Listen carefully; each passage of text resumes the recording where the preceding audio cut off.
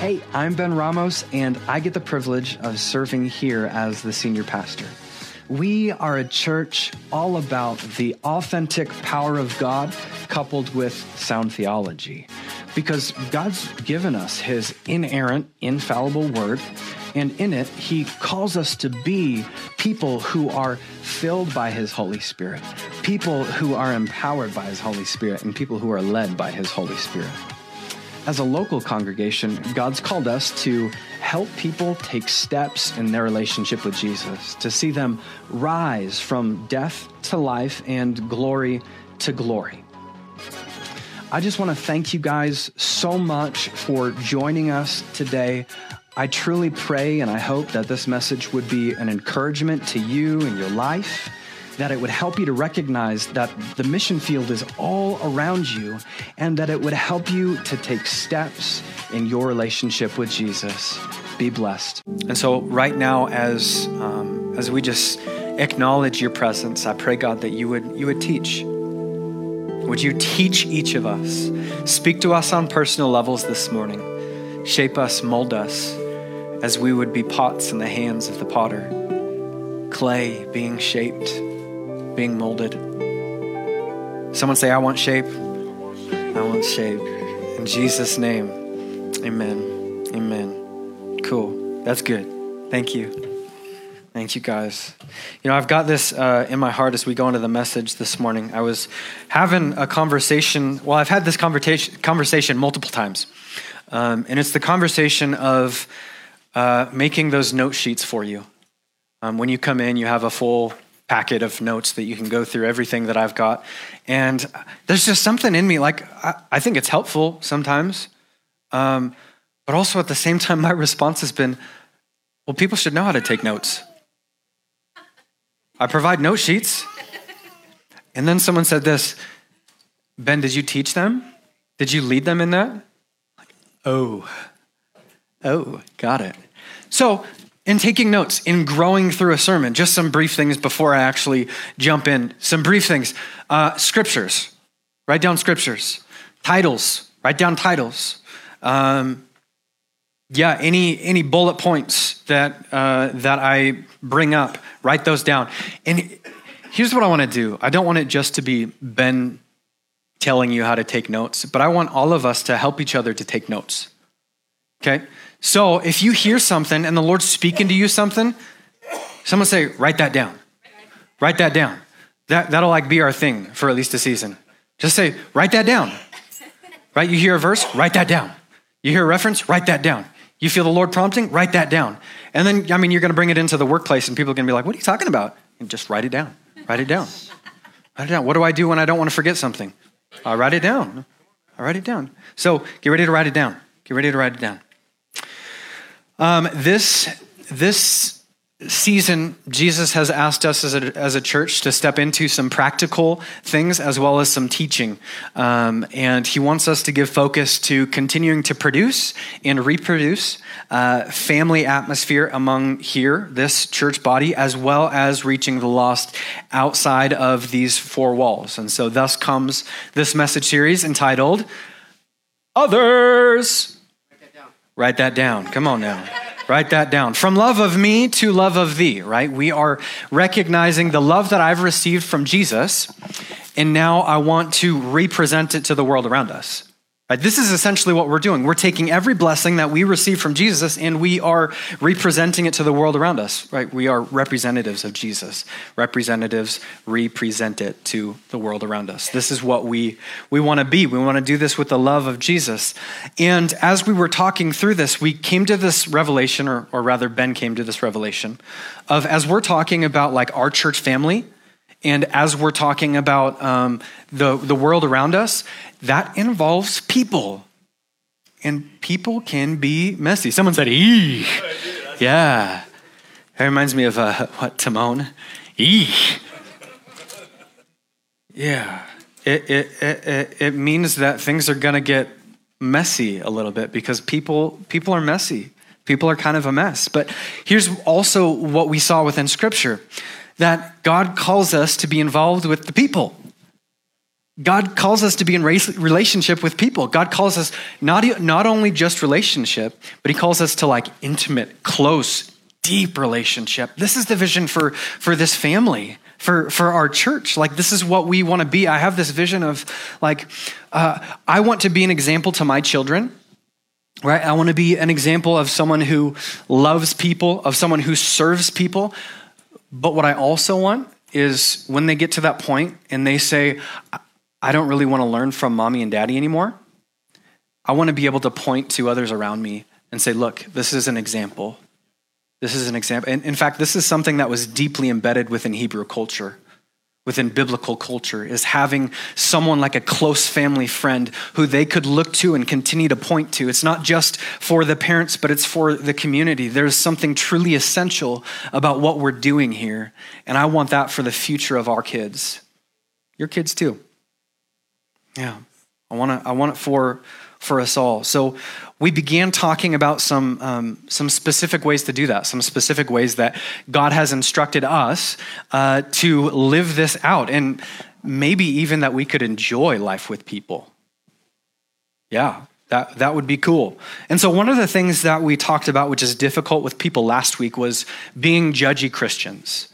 Right? And we kind of walked this tightrope of, I want to be someone who judges. I want to be someone who judges the world around me according to the scriptures, the word of God, to recognize righteousness from wrongousness. Is that a word?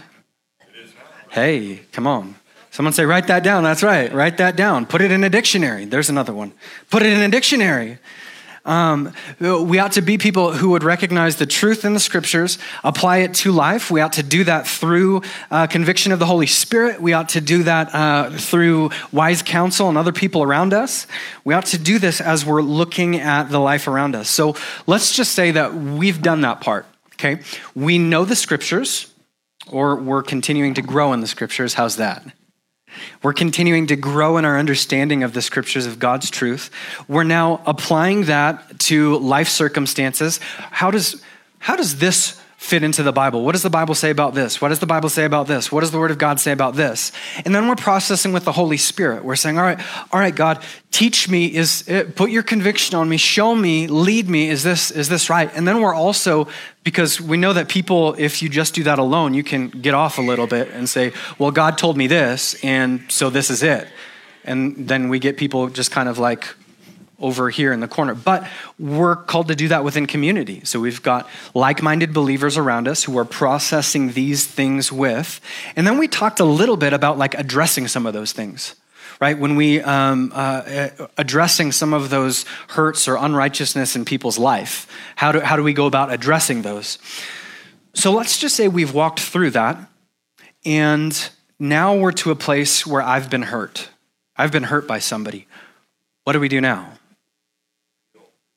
What do we do, right? Because inevitably, I can promise you this, even if it's just me and you, you're probably going to get hurt, and it's probably going to be my fault. I mess up. I step on toes sometimes. I say things the wrong way. I misunderstand things the wrong way. That's how it goes.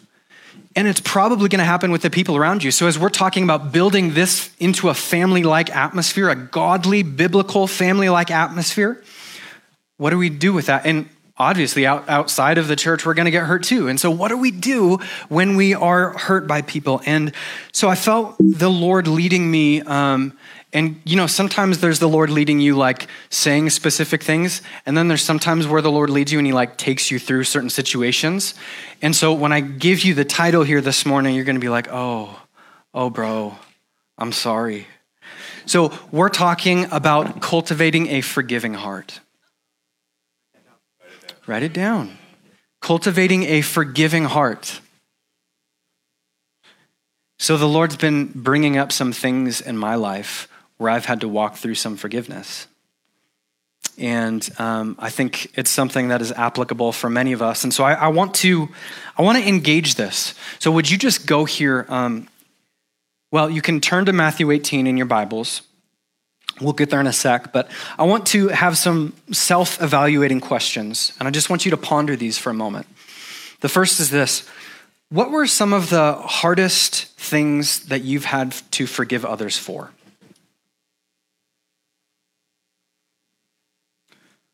This might cause a little bit of pain, but let's think about it. What were some of the hardest things that I've had to forgive someone for?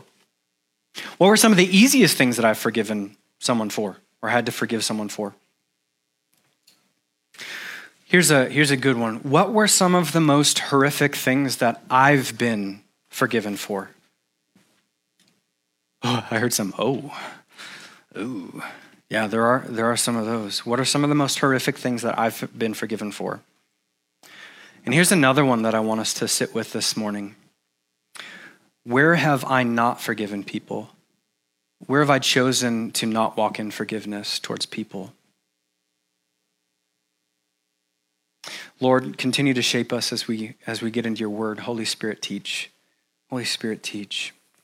Matthew chapter 18, starting, I think eventually we'll get to verse 21. But just to lay the context for you a little bit, Matthew starts talking, or Jesus starts talking in Matthew 18, rather, about the humility required to enter into the kingdom of God. What is that humility like? It's like a child. Like a child. And think about that humility, what humility is like as a child.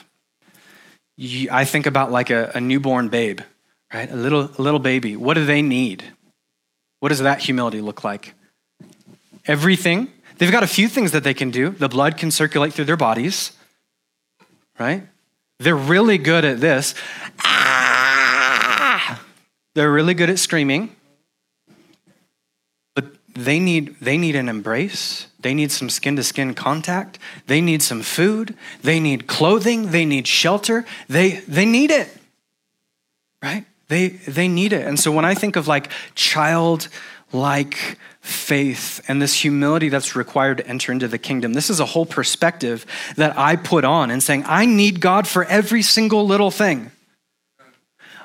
I think this is part of the reason why I push back so much on a lot of religious constructs and a lot of religious rules that say you have to do things this specific way.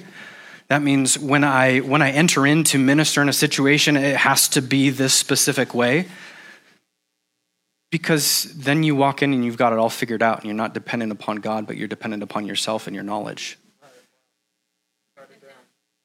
Right? So we want to be in this place of continually bringing it to God. God, what do you want to do here in this situation? What do you want to do? How do you want to do it? I'm finding that a lot as I minister to other people. It's not just about what he wants to do, but how he wants to do it in a specific life, in a specific moment, in a specific atmosphere. Childlike humility. And then in Matthew 18, verse 6, Jesus discusses the seriousness of personal sin, of causing someone else to sin, rather. And so you've got this mindset of humility, walking before him like a little baby. I need everything from you, God. I'm dependent upon you, God. And then there's this importance of not causing somebody else to sin. In verses 10 through 14, Jesus then begins to talk about the Father's heart for the lost. And it's from this verse that we get this song, Reckless Love. And from a New Testament perspective, we're like, oh yeah. And I agree with both perspectives.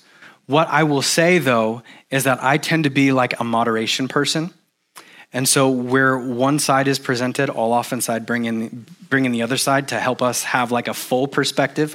Someone said this to me this week, Ben, you're a big picture guy. You're just constantly looking at the big picture. I'm like, yeah, I can see that, right? And so from a New Testament perspective, we're like, God is always here. And so when he leaves the 99, he actually isn't leaving them to go after the one.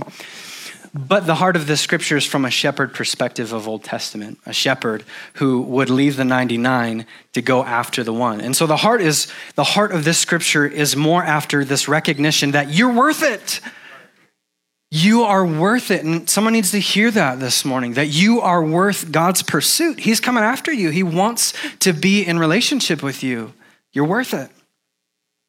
You're worth it. And so this three-part heart aspect of what Jesus is saying here. You've got humility, childlike faith, childlike dependency, and then you've got the awareness of not causing the people around you to sin, and then the heart to include and be a part of this body. You can kind of see this theme building here within these scriptures. And so let's jump in to Matthew 18, verse 21. It says, "Then Peter came up and said to Jesus, 'Lord, how often will my brother sin against me and I forgive him? As many as 7 times?' And Peter in this point is more than likely thinking, I've just overdone it. Because common teaching was about 3 times. You don't go to 4. You don't go to 4, 3 times. That's about how many times you would forgive. And so Peter's like, check me out, 7 times? How about that? How about that? Jesus said to him, 'I do not say to you 7 times, but 77 times. Therefore, the kingdom of heaven may be compared to a king who wished to settle accounts with his servant,'" right? So there's a debt that's being owed. "And when he began to settle this debt, one was brought to the king who owed him 10,000 talents. That's a lot of talents. And since he could not pay, his master ordered him to be sold with his wife and his children and all that he had, and the payment would be made." Think about how much this actually is. That's a lot of money that this guy owed. Verse 26. "So the servant fell on his knees, imploring him, 'Have patience with me, and I will pay you everything.' And out of pity for him, the master of that servant released him and forgave him the debt. And when that same servant went out, he found out that his fellow servant who owed him 100 denarii, and he was seizing him, and he began to choke him out, saying, 'Pay me what you owe me.' So his fellow servant fell down and pleaded with him, 'Have patience with me, and I will pay you.' But he refused, and went and put him in prison until he should pay the debt. When his fellow servants saw what had taken place, they were greatly distressed, and they went and they reported it to their master, all that had taken place. Then his master summoned him and said to him, 'You wicked servant, I forgave you all of that debt because you pleaded with me. And should not you have had that mercy on your fellow servant as I had mercy on you? Right? Shouldn't you have represented what I presented to you?' And in anger, his master delivered him to the jailers until he should pay his debt. So also my heavenly Father will do to every one of you if you do not forgive your brother from your heart." From your heart. So I want to bring up some points about this passage, about what Jesus taught about forgiveness. The first thing that Jesus is teaching about through this passage is that forgiveness can be progressive. Forgiveness can be progressive. I don't know, as I think about some of the things that have hurt me the most, it's not just a one-time I forgive you type of thing, as sometimes we feel like it should be. It's more of a, like every day, like for a week, I forgive. It's more like every hour. It's more like every time that thought comes up. Every time that thought comes into your head of how that person wronged you, I forgive you. I forgive you. I forgive you. It's a slow progress. It's not about the number. I think sometimes when I get to count, I can count, okay? Don't hear me wrong. I can count. But when I count and like I'm doing stuff, and so if it's like a procedure, I'm counting 1 and then doing a whole bunch of stuff, and then this is the second time, okay. By the time I get to about 5, I'm like, how many times was that? And that's kind of the point of of this because it's not about the numbers. It's about just continuing to forgive and continuing to choose this lifestyle. Martin Luther King once said, "Forgiveness is not an occasional act, but a permanent attitude." A continual attitude. So forgiveness is progressive. Forgiveness is also costly. I talked about how much that cost to how many talents that was. And just to give you some perspective, King Herod, during that time, he made about 900 denarii annually. And so we're thinking about like how long it would take a servant to make up that money. How long would it take him? I think it says, my study says like 18 years. It's about 18 years of wages. Right? That costs a lot to let that go. To absorb that cost, it costs a lot. And oftentimes forgiveness is like that. It costs us a lot. There's a deep cost to it. Forgiveness is costly, but unforgiveness is more costly.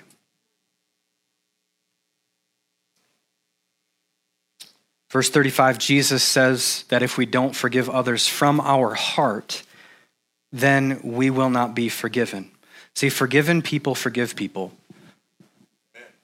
Forgiven people forgive people.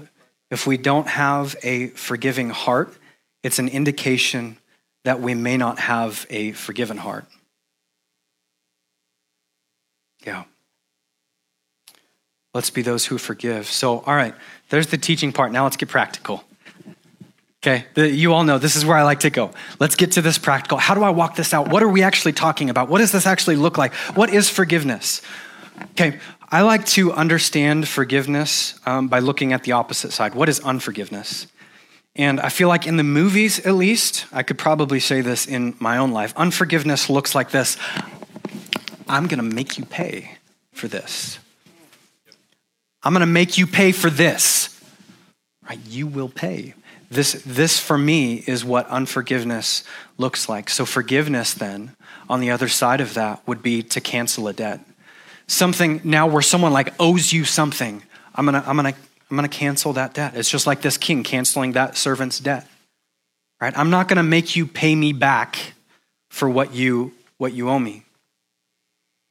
Forgiveness also means that you choose to absorb the cost of another's offense or sin. Here's a practical way. I was really just sitting with the Lord. I'm like, help me. Honestly, when I sat down to write this week, I was like, all right, God, how do I even define forgiveness? It's a tough one. It's a tough one. Here's what ultimately I came up with through the scriptural lens. It's choosing to see people the way that God the Father sees them in Jesus. So not seeing them through the lens of their actions, but instead seeing them through the lens of Jesus' actions. Forgiveness. I came across this really, really helpful definition here. It was by a guy named Thomas Watson in the book Body of Divinity. The question is, when do we forgive others? What does it look like when we forgive others? And I love this definition. I think we may have it in the slides there. It says, when we strive against all thoughts of revenge, when we will not do our enemies mischief, but wish them well, when we grieve at their calamities, when we pray for them, when we seek reconciliation with them, and show ourselves ready on all occasions to relieve them. That's hefty. I think the only reason I used that word is because you said hefty earlier. Hefty. Let me read it again. Sorry. When we strive against all thoughts of revenge, that just take this into like action right now. And where am I thinking about like revenge towards someone else? When we will not do our enemies mischief, but when we wish them well, when we grieve at their calamities, when we pray for them, when we seek reconciliation for them, and show ourselves ready on all occasions to relieve them. And I think there's such biblical depth to each one of these. As we would talk about like what Jesus is saying, forgiving from the heart, what does that actually look like? I think these get to the heart of forgiveness. The first is resisting thoughts of revenge. Romans 12:19 says, "Never take your own revenge, beloved, but leave room for the wrath of God, for it is written, 'Vengeance is mine, I will not repay,' says the Lord." Resist thoughts of revenge. Don't seek to do them mischief.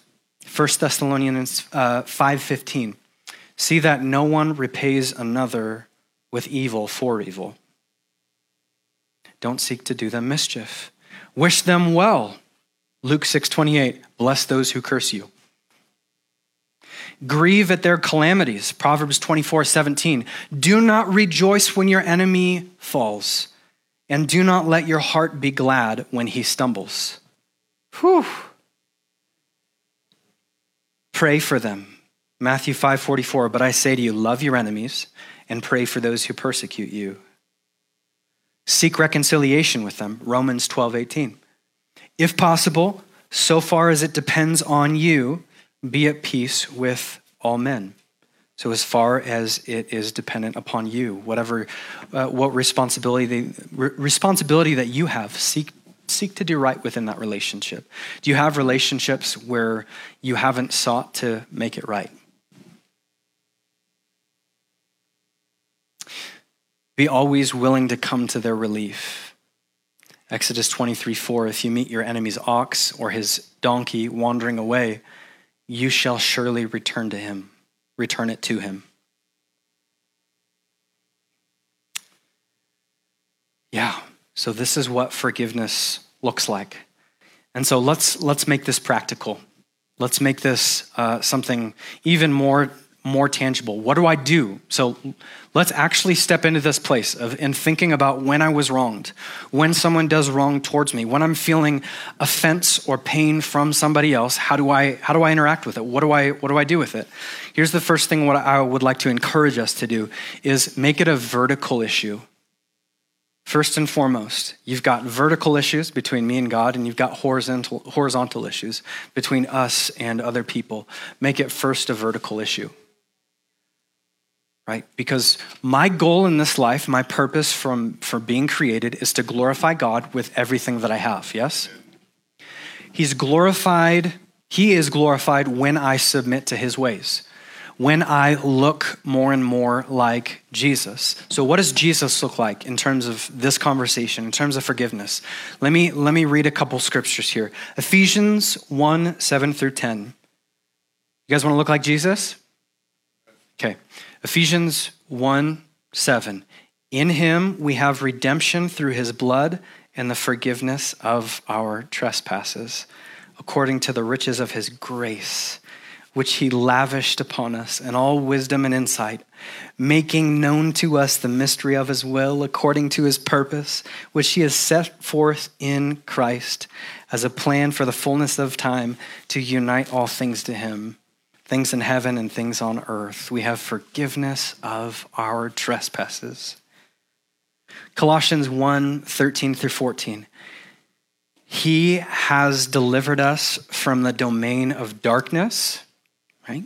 This is what Jesus has done, and transferred us into the kingdom of his beloved Son, in whom we have redemption and the forgiveness of sins. 1 John 1:9-10. If we confess our sins, he's faithful. If we confess our sins, he is faithful and just to forgive us our sins, to cleanse us from all unrighteousness. If we have not sinned, we make him a liar, and the word is not in us. So forgiveness starts here. My role, my purpose is to glorify God. I glorify God. I glorify him when I choose to look more and more like him and to look like Jesus. This is what Jesus looked like. So when you choose not to forgive, I'm sure we've all done that. When you choose not to forgive, you choose not to look like Jesus. When you choose not to forgive, You choose not to take every thought captive and obey Christ. When you choose not to forgive, you choose to be conformed to this world, and you choose not to renew your mind. When you choose not to forgive, you're making the choice not to be transformed. So forgiveness, first and foremost, though it may be prompted by an interaction with the other person, first and foremost, it's an issue between God and me. Right? Though it's prompted by external situations, it's first and foremost an invitation to worship God rather than worship a situation or a learned reaction, right? To be conformed to the image of this world. Which am I going to choose? Not only is forgiving disobedience to God, but we know that disobedience to God also bears consequences, right? Our actions have consequences. And so think about this consequence. Hebrews 12:14. Strive for peace with everyone, and for the holiness without which no one will see the Lord. See to it that no one fails to obtain the grace of God. In your interactions, in your relationships, see to it that the grace that you've received from God, it doesn't stop there. I don't want to stop being a representer of the grace of God towards others. See to it that no one fails to obtain the grace of God, so that no root of bitterness springs up and causes trouble, and by it many become defiled. Unforgiveness gives way to bitterness. Write that down. Unforgiveness gives way to bitterness. Bitterness becomes like an uncontrollable anger and a rage that spews hatred all around you. So the same way that you can be a person who walks in the peace of God, and you can walk into the workplace, you can walk into the grocery store, you can walk into the school place, and you can carry the peace of God into any situation, you can also be a carrier of bitterness and hatred, and you can bring that. I experienced that. I heard about that this week, where someone was clearly had these roots of bitterness in their life, and they were driving and they started yelling and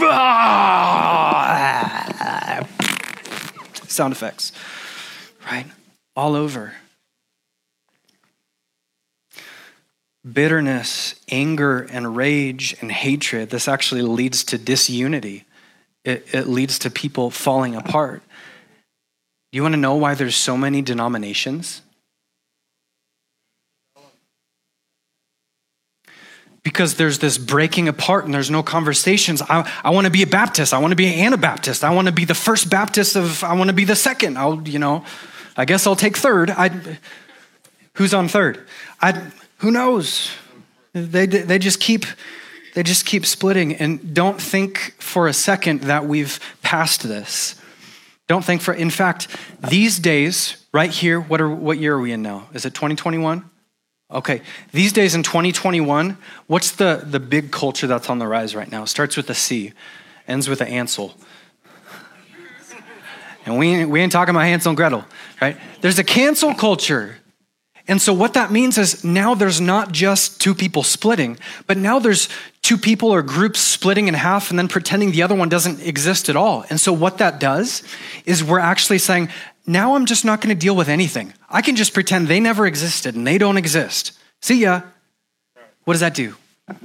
What does that do when we live lives where we're hurt by another person? Now we're caused disunity, right? Now there's a split. What happens there? Well, this continues to build up in bitterness. And then these roots of bitterness set in, and then we all over. Yeah, that was not your theme song coming in, sorry.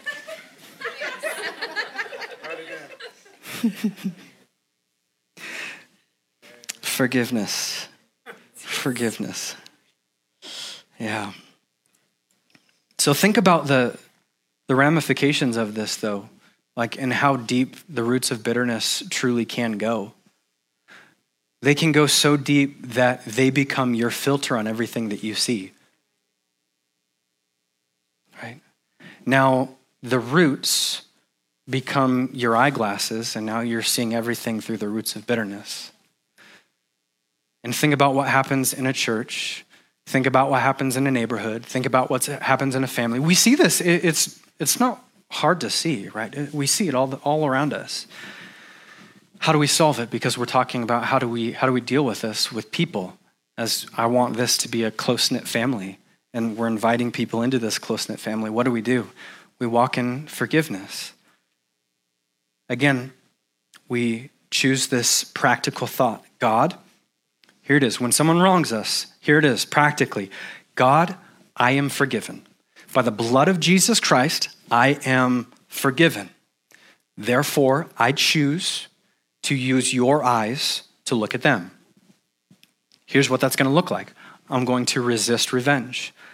I'm going to not return evil for evil. I'm going to wish them well. I'm going to grieve when something bad happens to them.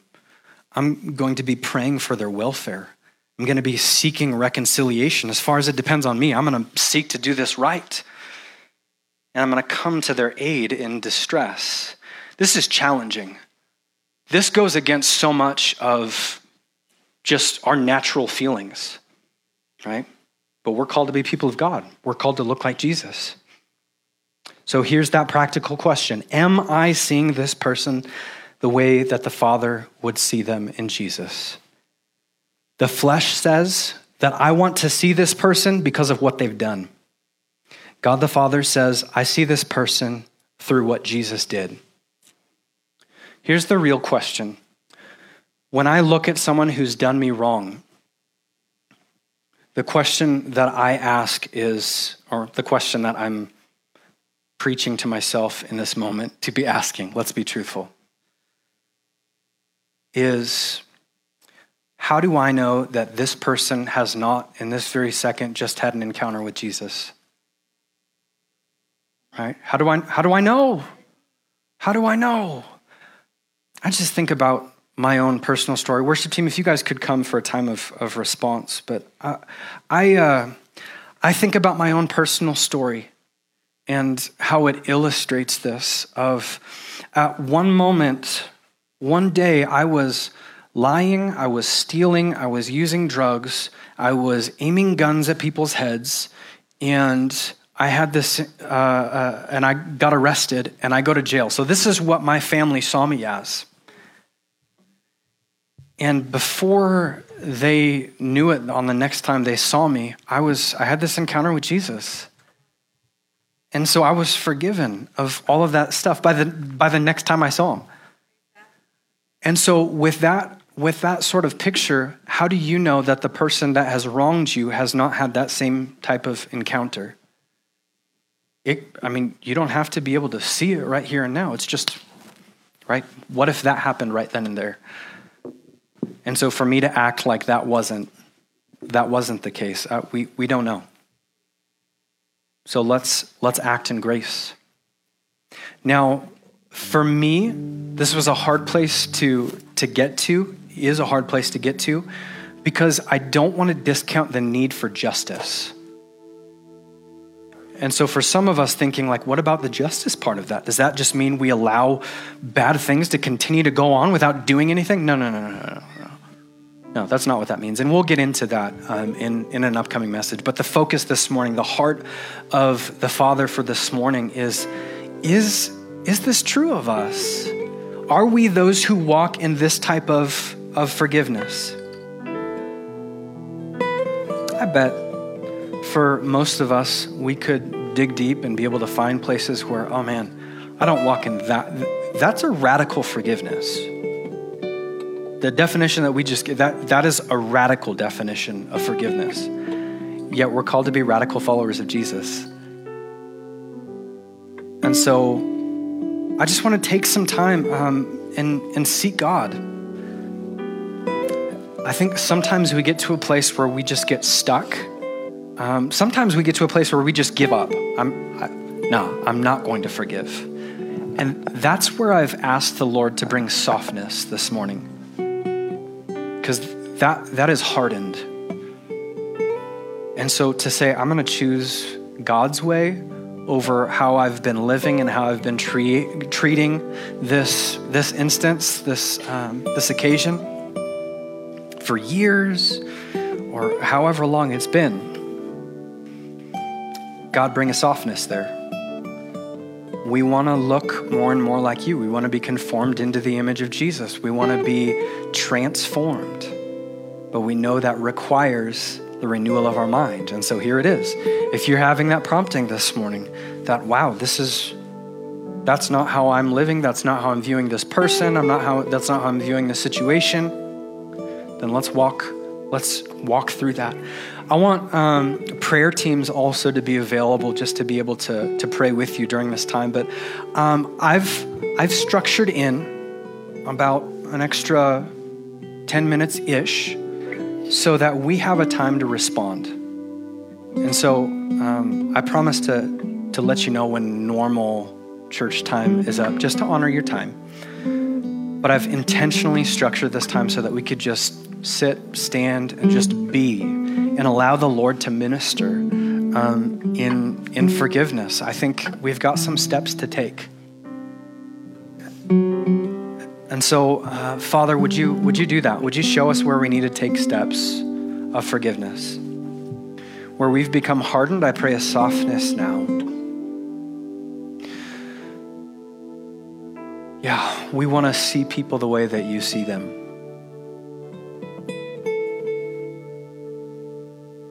Hey, thanks again for joining us. If you have been blessed by Rise Church, be sure to follow us and share it on your social media. You can subscribe to a podcast, and if you haven't had a chance to give yet, you can do so at risechurchid.org or send a text message with a cash amount to the number 84321. And remember that the mission field is all around you, so go in the power of Jesus and bring that transformation for His glory.